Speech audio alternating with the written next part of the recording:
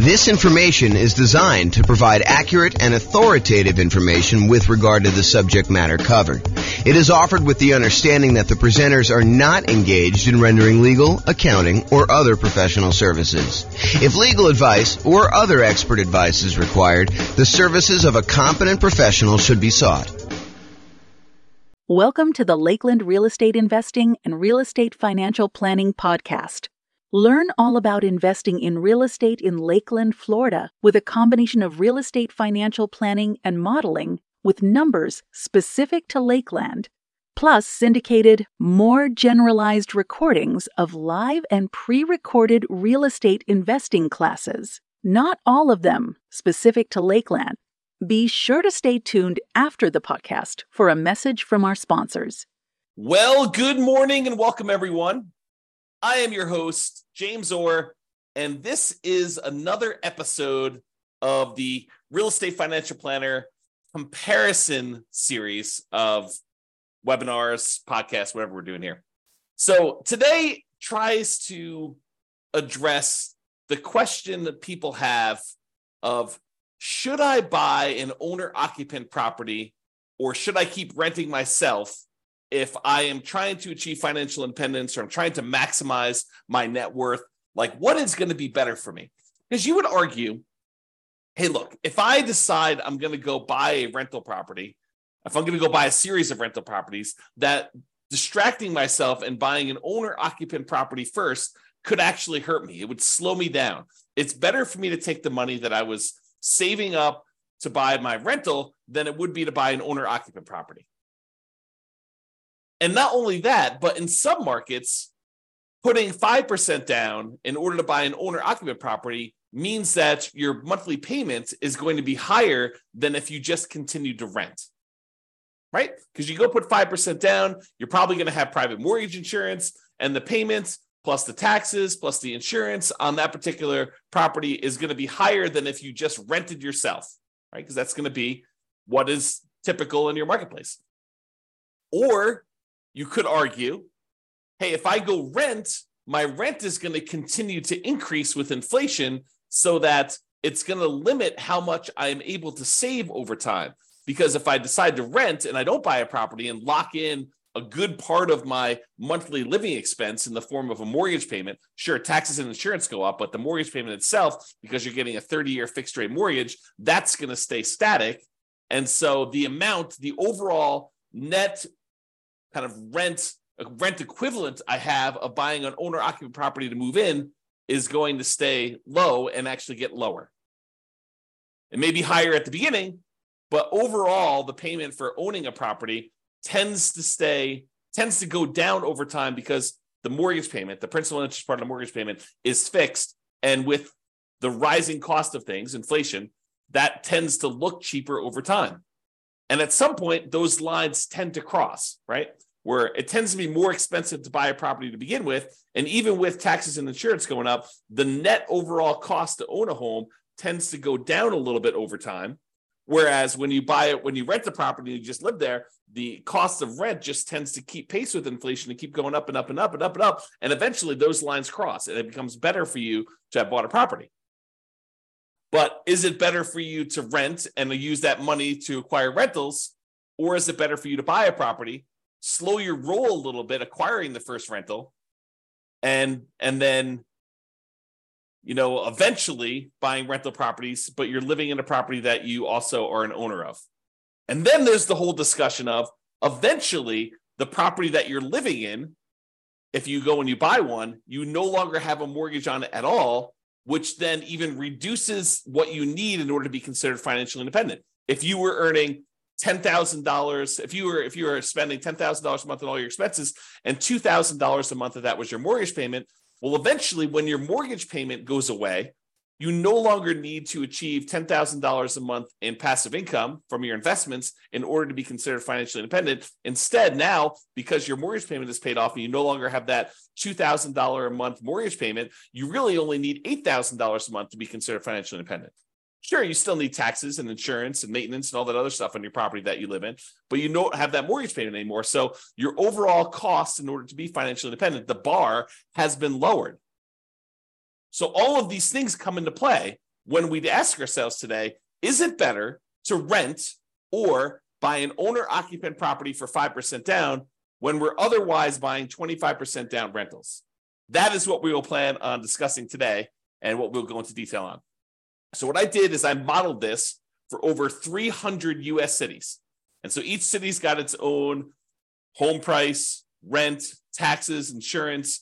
The amount of money that people earn in each city is a little bit different. It's basically enough for them to go buy a property in that city, so that we don't have somebody, I don't standardize the income so that somebody who would otherwise be able to buy a property in like Mobile, Alabama would not be able to buy a property in LA.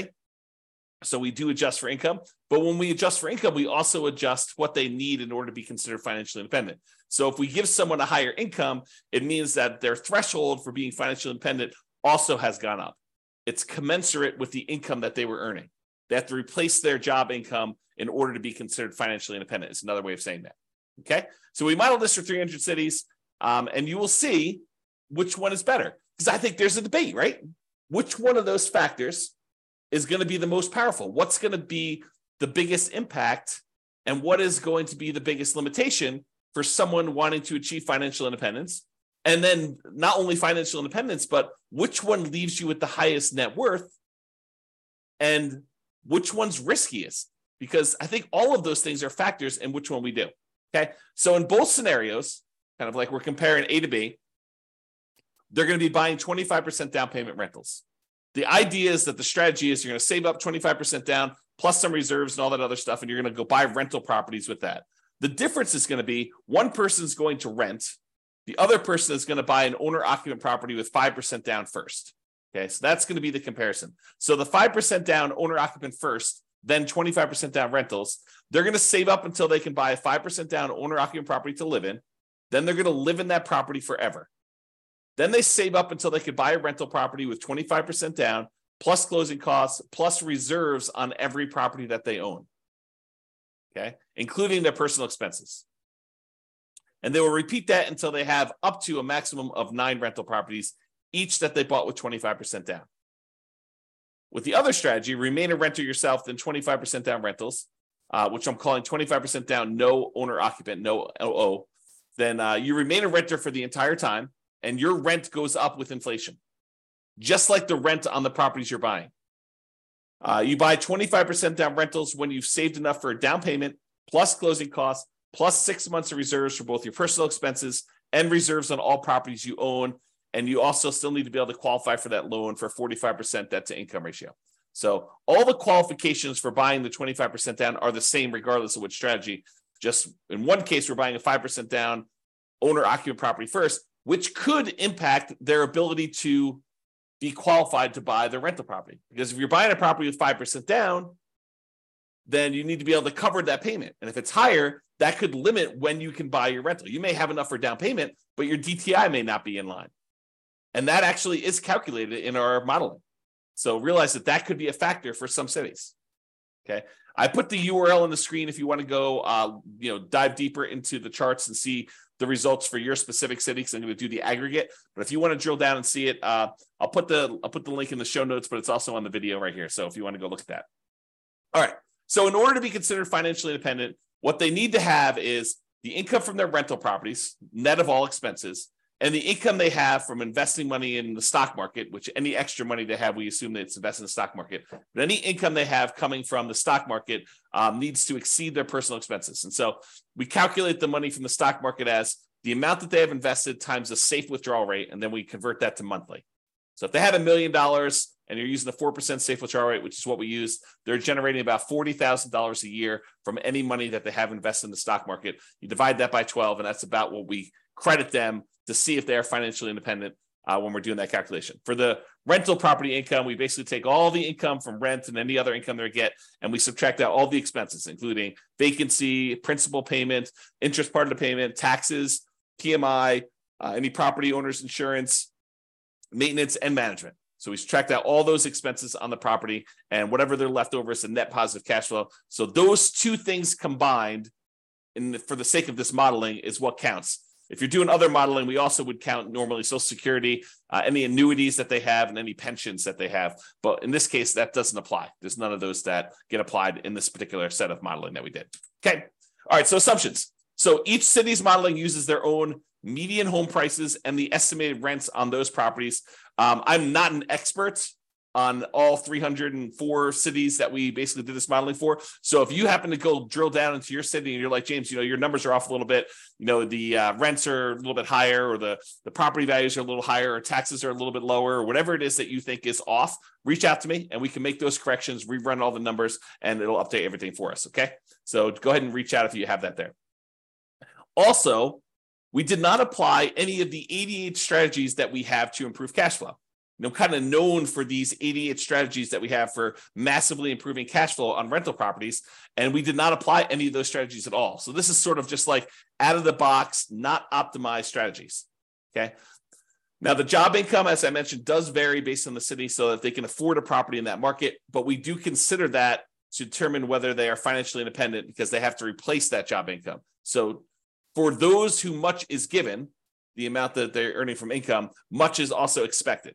So if you're living in a city that the properties are cheaper, you don't have to make as much money and you don't have to replace as much money in order to be financially independent. When you live in these more expensive cities, you do have to earn more money. Okay.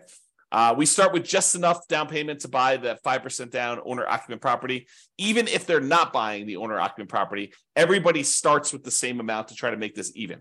Okay. So that's sort of like a head start to get them to that first 25% down payment if they're not buying the owner-occupant. Otherwise, they have enough to buy that owner-occupant property pretty much upfront, because we give them 5% down plus 2% in closing costs to help them acquire the property. So basically, that would be what they need. So they still need reserves. So it may not be that they're buying it in the initial month. When they're doing the nomad model, which they're not, they would be moving out of their properties, but they're not doing that in this case. So I'm going to make a change here.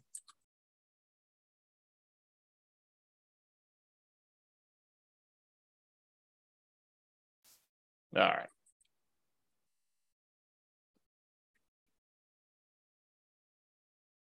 There we go. So interest rates. So when buying the owner-occupant property, we assume they're getting an interest rate of 6.5% when they put 5% down. But in addition to that, they will have private mortgage insurance. That private mortgage insurance is because they put less than 20% down, and that would actually go away once they get below 80% loan to value. So it would be there until they get to 80% loan to value, then that would drop off, and that would make their housing costs a little bit less at that point. When they're buying rental properties, because they're putting 25% down, their interest rate is estimated to be 6.75. Okay. And they do not have PMI in that case. When they have any extra money that they have while they're waiting to do stuff with it, would be invested in the stock market, and they're earning 7% on their stock market investments. And I modeled this out for 100 years. If you want to see all my assumptions, you can go to realestatefinancialplanner.com/model, pick your city or pick one of the special reports and drill down. You can see all the assumptions I use for my modeling. All right, so let's get to it. So financial independence achieved. So which one do you think is going to be better? Is it going to be better for someone to actually buy an owner-occupant property, move in, live there, and then start saving up to buy 25% down properties? Or is it going to be better for them to just remain a renter, start saving up for their 25% down properties, and do that strategy? Well, I will tell you that after modeling this for 304 cities, it is way better, way better for them to buy the owner-occupant property. In fact, in 292 of the 304 cities, it is better for them to have actually bought the owner-occupant property, moved in, and then started saving for their 25% down properties and acquiring that way. Buying that owner-occupant property made a huge difference. Okay, 292 cities out of 304, like 96% of the time, it was better for you to buy the owner-occupant property. In only one city was it better for you to be a renter. In 11 cities, it was the same. It didn't matter. But in one city, it was better for you to be a renter. So go figure. Okay. So this shows you like when the people achieve financial independence. And one of the things I want to point out is there's a lot of them that the reason it's better is because they paid off that owner-occupant property, and that's what moved them over the edge to being financially independent. This one big peak right here is when people had an owner-occupant property, and because they bought that very early on, and about 30 years later is when they paid that thing off, that means that because they paid off their owner-occupant property, they no longer have a mortgage payment, and so the amount that they need in order to be financially independent drops by whatever that amount of their mortgage payment was. So if they needed $8,000 to be financially independent and the mortgage payment was $1,500, now they only need $6,500 in order to be considered financially independent. And sometimes as soon as they just pay off that property, then it moves them over the edge because they were already at $6,500. They weren't at the $8,000 they needed. Maybe they're at $6,700, but as soon as that property gets paid off, then they actually trigger being financially independent. And so you have a bunch of them happen right then, as soon as they pay off that owner-occupant property. You don't get that effect when you are a renter. When you are renting yourself, you never have your property get paid off. You are always paying rent on that property. I've been watching a new documentary series about finances on Netflix. I won't say which one, but one of the things they discuss on there is this idea of it's okay to rent. It's okay to not buy property. And while I totally agree it is okay to not buy property, and that is okay to rent, you don't get this benefit if you rent. You don't get this benefit of having a house that eventually gets paid off if you rent. Now, you could come at this from another way, right? Like I'm going off on a tangent here, but you could come at this from another way. You could say, look, I'm going to rent and I'm going to take the money that I had extra that I didn't have to pay for my property, which eventually those lines cross anyway. But the extra cost it is of buying the property early on, and you could decide to invest that in something else like stocks or other real estate or crypto or whatever you want to do. I mean, I'm not going to judge you. You can do whatever you want with your money. But if you decide to go do that, and then you take your money and you save up enough, and eventually you buy a free and clear property, I mean, you can get the same effect. It's not like it has to be that you bought the property and you had a mortgage on it. Or you could save up enough money so that the payment is lower than renting. You can not put 5% down. You can put 20% down, 30% down, 40% down, 50% down, and actually have your payment be less. Employ some of your capital in order to lower the payment or buy down the interest rate to achieve the same thing, right? These are all part of the strategies you could do to kind of improve your cash flow. One of the ways to improve cash flow is to reduce the expenses you have in your property, lower your monthly payment, another way, right? Okay, so I've diverged enough.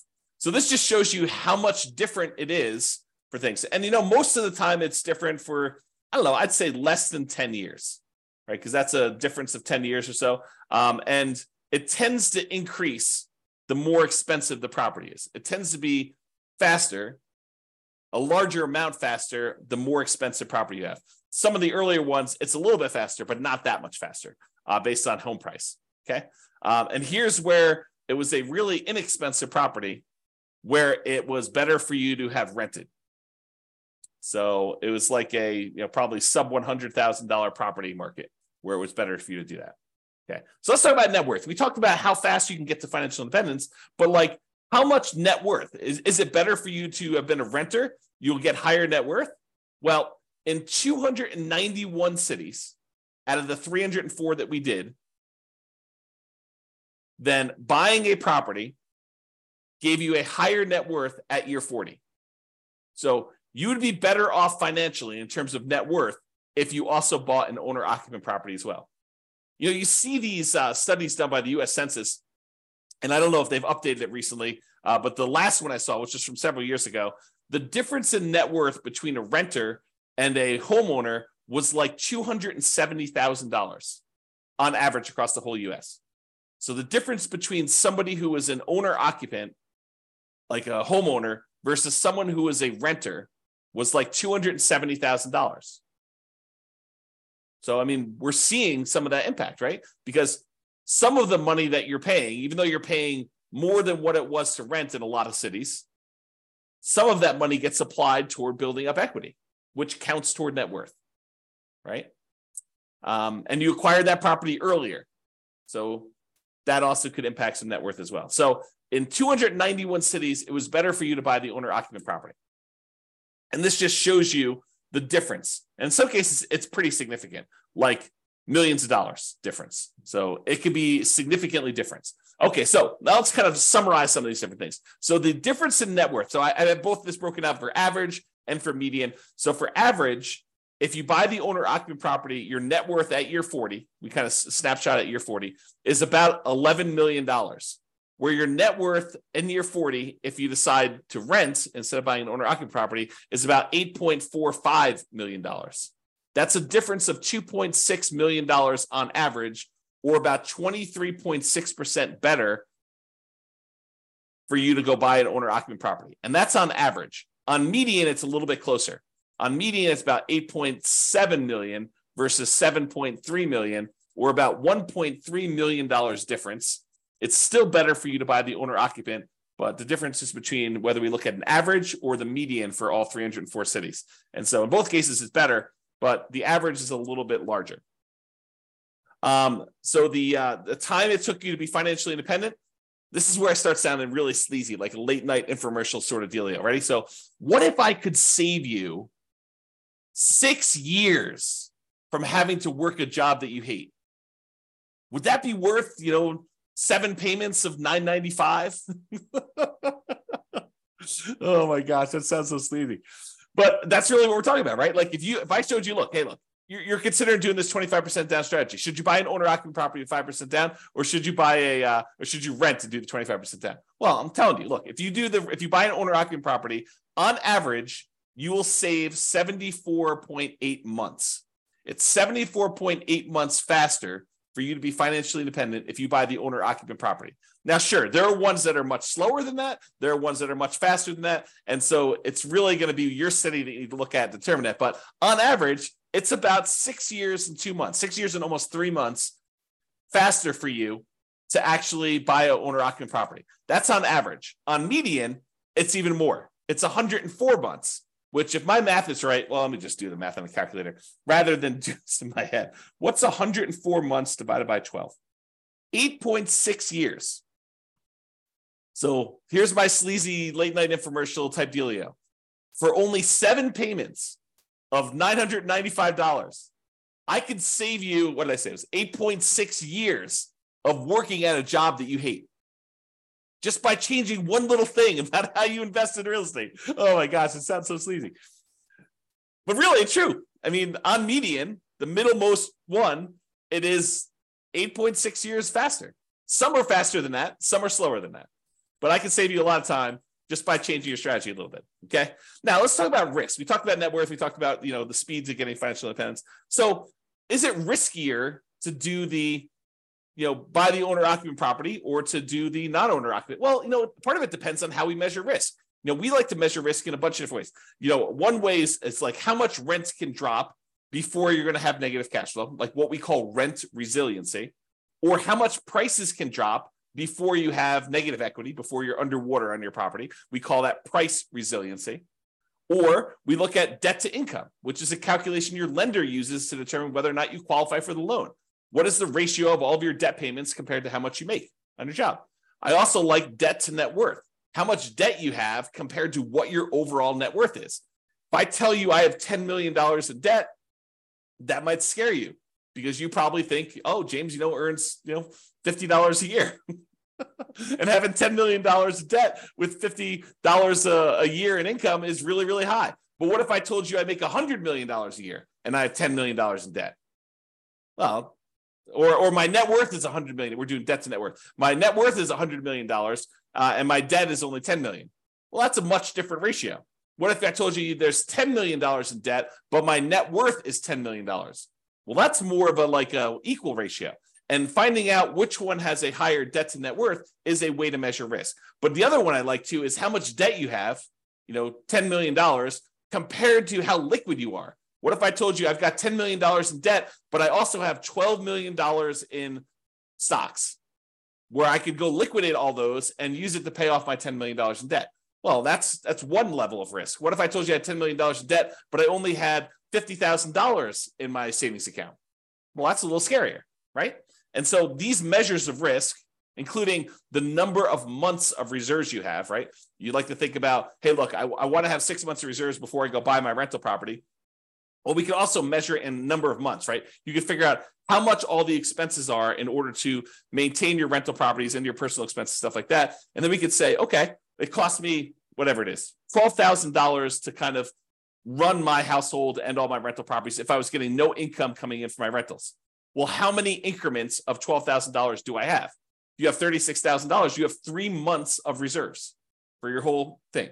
Well, if you had, what did I say? It was $12,000. If you have $120,000, you have 12 months of reserves. Okay. So we can measure all these different measures of risk.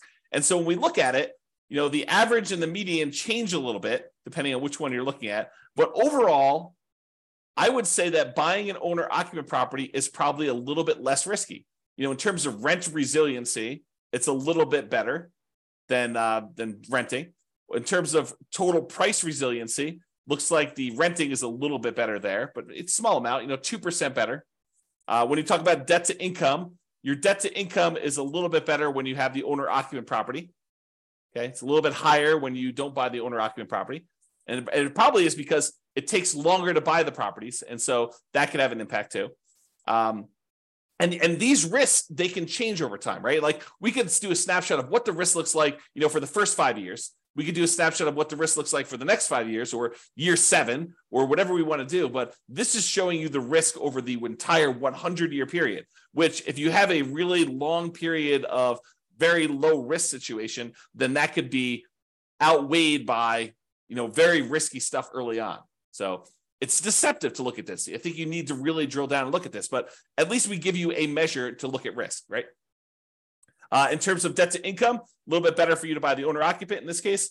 And for the debt to net worth, a little bit better for you to have rented in that case. And debt to account balance, it's a little bit better for you to have bought the owner-occupant. And then for months of reserves, it was way better for you to actually buy the owner-occupant property because eventually that thing gets paid off and some of your expenses go down. So I think that that's a major factor in what's going on there.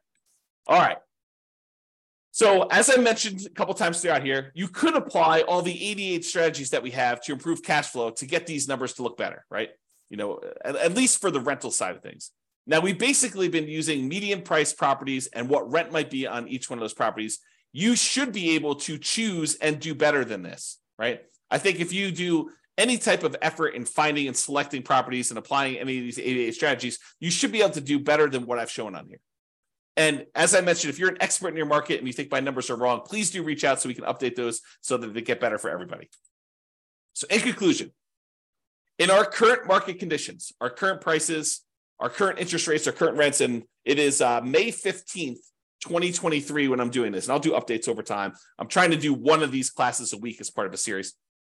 But we'll kind of go through all the different comparisons we've got, and then we'll come back and revisit and update things. And the website will get updated as I rerun numbers, because once I update prices and interest rates and things like that, I rerun everything. And so if you're visiting these charts on the website after this video, they may be different. They're likely to be different because prices and interest rates and everything else changes, which changes everything. Okay. So in our current market conditions, current price, current interest rate, current rents in about 304 US markets using what I would consider to be less than ideal median price and rents on properties, buying an owner-occupant property when you would otherwise be buying 25% down rentals is a faster path to financial independence in 292 of 304 cities, about 96% of the cities. Okay. And for net worth, buying an owner-occupant property first also gives you a higher net worth in 291 of the 304 cities, about 95.7% of them. The market does matter a little bit, but in general, you should probably buy an owner-occupant property. That is what the conclusion should be, okay? It is best if you look closer at your specific market and apply as many of the 88 cash flow improving strategies as practically possible to improve on your implementation. Again, go check out the realestatefinancialplanner.com/model to be able to see all the details. Hope you enjoyed this class. I hope you enjoyed this series. I kind of like the comparison and dispelling some of the myths out there about should you do X versus Y and, why it's always better to do Z versus R or whatever you're trying to do, right? Like the idea that people have these things in their mind like, oh, that's silly, James. Everybody knows that it's better to do this. Really? Really? That's a belief you have. And then we go do the math and we find out that maybe it's not even like the majority of the time that is the case. Sometimes it is. Sometimes it's like this, where it's like 96% of the time, it's better to do one strategy than another. But other times it's not nearly as close. It's a third of the time, or 2/3 of the time it's better to do this, or half of the time it's better to do this. And sometimes it matters like what market you're in from a kind of like price, where it's always better in more expensive markets to do it this way, or it's always better in cheaper markets. So all these things matter. And I think comparing them and like learning about these different nuances can help you become a better overall investor and better at helping your friends and family when they tell you in their market that they're considering doing this, and you're like, that doesn't make any sense. We always do it this way. And maybe in your market that's true, but maybe in their market that's not true. So I don't know, a little bit of what is it like? What do they call it? A little bit of grace for other people and what they're choosing to do and how they're choosing to do it, because it may not be the same for them as it is for you. I think that's one of the things we're kind of adjusting here and realizing as we do these. All right, that's all I got for you. Have a great day, everybody. I will talk to you all soon. Bye-bye for now. With home prices up, mortgage interest rates up, and rents up, but not quite enough to counteract the higher prices and interest rates, cash flow on rental properties in Lakeland is harder than ever. Book a call with the Real Estate Financial Planner to apply our proprietary 88 strategies to improve cash flow on your rental. See the show notes for a link to schedule your call and improve your cash flow today. If you're a real estate agent, lender, or professional in Lakeland that wants to help our real estate investor listeners, consider reaching out to learn about collaboration opportunities with this podcast. We'd love to add more value to our listeners by having you assist our investors buy, sell, and finance their real estate investments. See the show notes to schedule a call to discuss collaboration opportunities.